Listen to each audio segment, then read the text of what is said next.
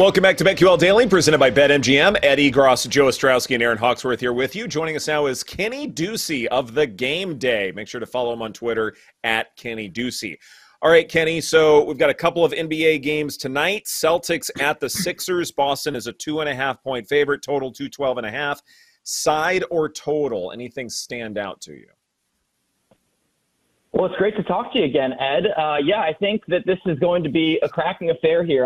The Sixers, if there's one thing that we know about the Philadelphia 76ers over the course of really the last three seasons, it's that they are very, very good at home. And that's one of the things that's really scary about this matchup for Boston. I think they have struggled inside, especially against this Sixers team, to rebound, to command something there. But, I think that the odds makers, they clearly believe in the Celtics a little bit more than most people at this point. So I think there's something to be said there. But look, I mean, at the end of the day, I've won a lot of money betting on the Philadelphia 76ers at home. I believe in their depth. I believe in their shooting ability. I think that they have pretty much everything that I like to see in a team. As home underdogs, I should say, 5-2 against the spread in the playoffs to this point. Through the season to this point. So they have rarely been underdogs at home. That's how good they've been at home.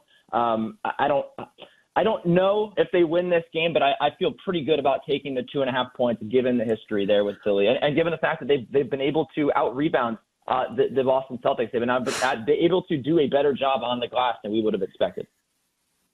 Kenny, let's stay in the Eastern Conference and talk about what we saw last night between the Knicks and the Heat. And it feels like watching that game, one of the bigger developments is, maybe the door is cracked here for the Knicks to possibly win 3 consecutive games because it doesn't look like playoff Jimmy is there.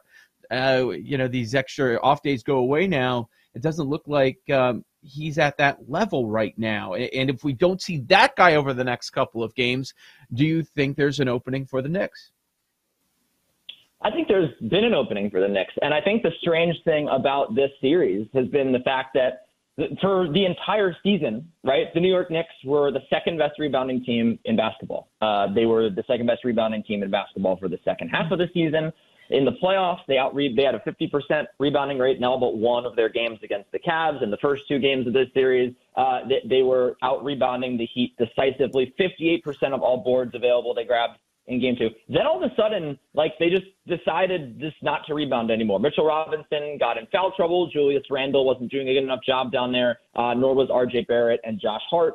And this was just a complete reversal of everything that we've seen. We've seen the Knicks shoot the ball well this year. We've seen the Knicks play good offense, but the most important thing for this team has been rebounding. So I was not surprised that they came back out with their backs against the wall and actually put together a good performance on the glass because, and by the way, I will never shut up about rebounding because as we see in a lot of these series, and especially in this Knicks Heat series, the Knicks were getting cooked on the glass in the last 2 games. It is a huge issue if you're not going to be able to rebound at least at a 50% rate. So anyway, long story short, I think this is more of what we've seen from the Knicks all season long. And they shot 38% from 3, which was their second best mark of the playoffs. It also a complete reversal of the fact they have been the worst 3-point shooting team in the NBA playoffs so far. So look, I mean, could it swing this way for the Knicks? Absolutely. They could absolutely do this again 3 more times because I think that this is not even their A game. This is probably their B game. So if they just, I don't know, maybe it's on Tom Thibodeau. I don't know the reason for why they were so lackadaisical in games 3 and game 4, but they have the weapons to absolutely win this series. Yeah, that was going to be my follow-up question because the big story about the Knicks before last night's game was just they're so hard to watch offensively. I have some Knicks future, so don't get me wrong. I hope they do win. But do you think that this is sustainable? Have they figured something out? Do you think that they've got something here, or do they need something like a Jimmy Butler injury to win this series? No, I don't think that they do. In fact, I think what they need on their own side of things is for Emmanuel quickly to get healthy. But we saw Quentin Grimes return in this series, and I think last night, he finally was able to play a lot of minutes, was able to play a lot of meaningful minutes. They've been sort of trying to ease him back into action. And you see what he does for the offense. Just the spacing is so real because, look, these Miami Heat defenders, none of these defenders in the playoffs are going to respect RJ Barrett's 3-point shot. Josh Hart hasn't been an amazing 3-point shooter. There has not been a ton of shooting for the New York Knicks. That's been why they've been at the bottom, at under 30% for the playoffs up until last night. And, then you lose Emmanuel Quickly, who's a very capable three-point shooter. When you didn't have Quentin Grimes playing, it was no shocker to me that they weren't hitting threes. And so, yes, I think that with three-point shooters on the floor, especially with Quentin Grimes on the floor, it opens up so much more for Jalen Brunson to get inside, to score at the basket, for RJ Barrett to score at the basket. This is what you saw all night long. It opened up the interior, and the Knicks do have a ton of guys that can score around the rim. That's really where they made their mark this season. So, yes, Tris, I do think that this is an absolutely sustainable thing for the New York Knicks. I don't know if they're going to shoot 38% or better in all of their games, but they can certainly rebound. And they're certainly going to have more space inside to score with Quentin Grimes on the floor. And if Emmanuel Quickly makes it back as well, that's just extra added defense in the backcourt to guard some of these guys that can shoot the ball on Miami, like Duncan Robinson and Kyle Lowry. It's fascinating when you look at series prices in the Eastern Conference that the Celtics are plus 150 to go on and win that series despite trailing 3-2. The Knicks are plus 350. So you've got plus 150 on the one hand, plus 350 on the other hand. Why do you suppose that, say, the markets and maybe the NBA at large is still pearl clutching their priors that the Celtics are way better than just about anybody else in the conference? Well, I think what we've seen throughout the regular season, and it's a similar situation to this Knicks series, right, is like, well, look, the Celtics are playing uncharacteristic basketball. Their defensive rating in the last two games, 120 points per 100 possessions or worse. So you think, okay, well, we know that this defense is better than that, right? We know that they can rebound the ball, and they were absolutely cooked on the glass. They grabbed just 44% of the rebounds in the last game against Philly. So I think it's a similar situation where you know that the Celtics are a better team than what they've showed, and you know that they have playoff experience. But it's very similar to what we saw with the Heat and the Bucks, right, in the first round series. Like that series was a pick 'em. I think actually Miami might have been a minus 130 favorite to win the series going into Game 5, up 3-1. So I think this sort of follows in line with what we've seen price-wise for a lot of these series. And I mean, look, I would have to agree. Like I do think that, if they go back to Boston for a Game 7, I think that the series could be over. And I also think what we saw, what we see tonight with the Boston Celtics being the favorites, that makes sense that the price would reflect some skepticism here that the Sixers can get this done, just because, like I said, if the odds makers believe that the Celtics are going to win tonight, which they do based on the odds, then yes, I think they would definitely think they're going to win given the series, the spreads that we've seen in Boston, 7-8 point favorites. So I think that the price is right in line with that. And I think if you wanted to maybe try to get cute and play the Celtics here and then take the Sixers on the other side of the coin in Game 7, that might be a nice move. Kenny, the late game tonight, Suns 3.5-point home favorites against the Nuggets in Game 6, trying to extend their season. How do you handicap this one? Look, I mean, it's the same thing with every single game in this series. I don't think that the Phoenix Suns are as good as the Denver Nuggets. I think the Denver Nuggets are the best team remaining in the playoffs. I think the Denver Nuggets are going to win the finals. I think this offense they have the highest ceiling of any team offensively, which is pretty scary because we've seen a lot of these teams, like the Boston Celtics, like the 76ers, they've had some good offensive nights, but I don't know if anyone can get to the level right now that Denver can. And their defense has actually looked pretty competent in this series, at least in a few games anyway. Obviously, when they went to Phoenix and ended up losing Game 4, that was not a very good showing on defense whatsoever. But if you take that away, like, this has been a competent defense, and I think that was the biggest issue for Denver during the regular season, and the biggest concern for people coming into the postseason was, can Denver play defense? Allowing 103 points per 100 possessions to Phoenix was definitely a strong performance. I think the common denominator here is that they've played excellently in Denver on defense anyway. On the road, it's been a little bit tougher. So, I mean, I certainly could see Phoenix coming back out with a force here and forcing a Game 7, given what we've seen on defense from Denver in Phoenix. But I would also point out that the most efficient offensive night for Denver in these playoffs did come in Phoenix in Game 4 in that loss. So I don't think it's necessarily going to preclude them from putting up incredible numbers on that end. I think this team is very close to they remind me of the peak Warriors, just the fact that they have everybody on the floor can shoot the basketball. They have a million ways to beat you. And when it gets down to crunch time, they just play the two-man game with Murray and Jokic, and they can score almost every possession. It is scary playing these guys when you're not playing your A defense. And I don't think the Phoenix Suns have really played very well on defense at all in this entire series. So I think this is a game where I'm going to take the Nuggets on the money line. I've taken the Nuggets on the money line every single game, and I took the Nuggets to win the series. I think they're going to win the series. I think they're the better team, and I think that irons out to they're going to win 4 games before the Phoenix Suns can, and I think it could absolutely happen right here.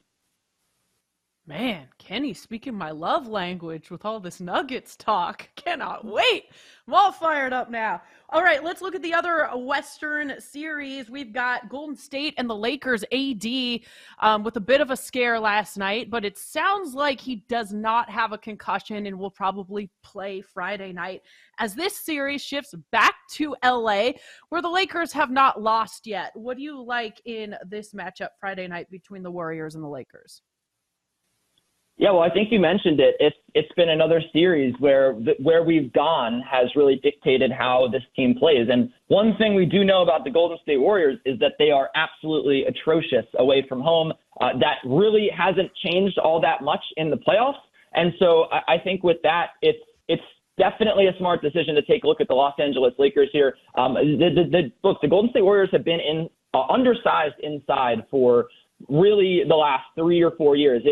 They've done a good job of rebounding. They've done a good job of defending inside and making up for their lack of size. And Kevon Looney's been an excellent piece for them. But at the bottom line here is that is definitely still a weakness. And Anthony Davis, these are Anthony Davis's playoffs as far as I'm concerned. He's done an excellent job down there. And look, I think the scary part for the Golden State Warriors is that they've actually been able to win the rebounding battle a little bit and still not come up with it. Like they out-rebounded Los Angeles a couple of games ago and still managed to lose that game. So I'm not sure that they really have any weapons inside to compete with these big bodies with the Los Angeles Lakers. And on the other side of the coin, if the Lakers are going to start shooting like they've been shooting, 40% from three, like all around the world, really. In the end of the season, they were playing incredibly well on offense and shooting the three very well. In these playoffs as well, 37% in that Game 5 loss. So I think that this is a team that's really peaking at the right time. I think that they have excellent bodies inside to compete with Golden State. And given the fact that Golden State on the road this year was just so bad. As a road underdog, 6-17 against the spread, 13-33 against the spread on the road in general. I think it would be a very, very smart decision to lay the points here with the Lakers. As sad as it is to say, and I know everyone wants to see these 3-0 leads, these 3-1 leads get blown. It could happen with the Knicks and the Heat because I think the Knicks might be a better team, might be as good. I think the Lakers have proven in these playoff guys that they are a better team than the Golden State Warriors, and I think they could be probably better than the Phoenix Suns, maybe as good as the Denver Nuggets. But I think they're a clear number 2 in the West, so I think I have no problems here laying the 2.5 at home. One of the things that's impressed me the most as far as the Lakers are concerned is Darvin Ham actually can coach basketball quite well, especially considering what he's able to do in terms of late game situations. Watch Game 4 carefully, watch the tape over and over again, see how Anthony Davis was guarding Steph Curry, and you will see that Darvin Ham knows how to make key adjustments. I wonder, as he grows and as Anthony Davis continues to be a real force on the floor, if the Lakers do have a chance to knock off the Nuggets or the Suns in the Western Conference Finals.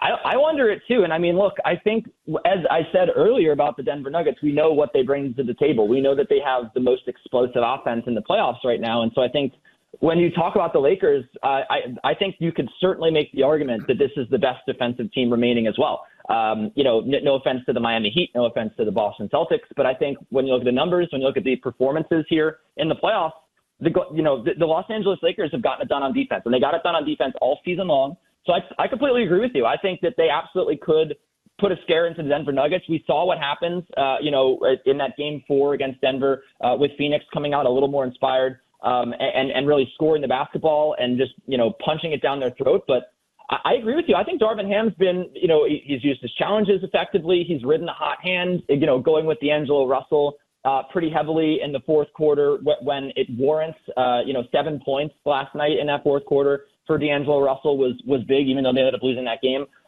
So, look, I think that he's managed this rotation pretty well, and he's been able to get some pretty good performances from unexpected sources. And obviously the key there, as you mentioned, Game 4 was Lonnie Walker with his 15 points. But I think he's managed to find, the right combinations at the right times. And I think he definitely needs to get credit for that.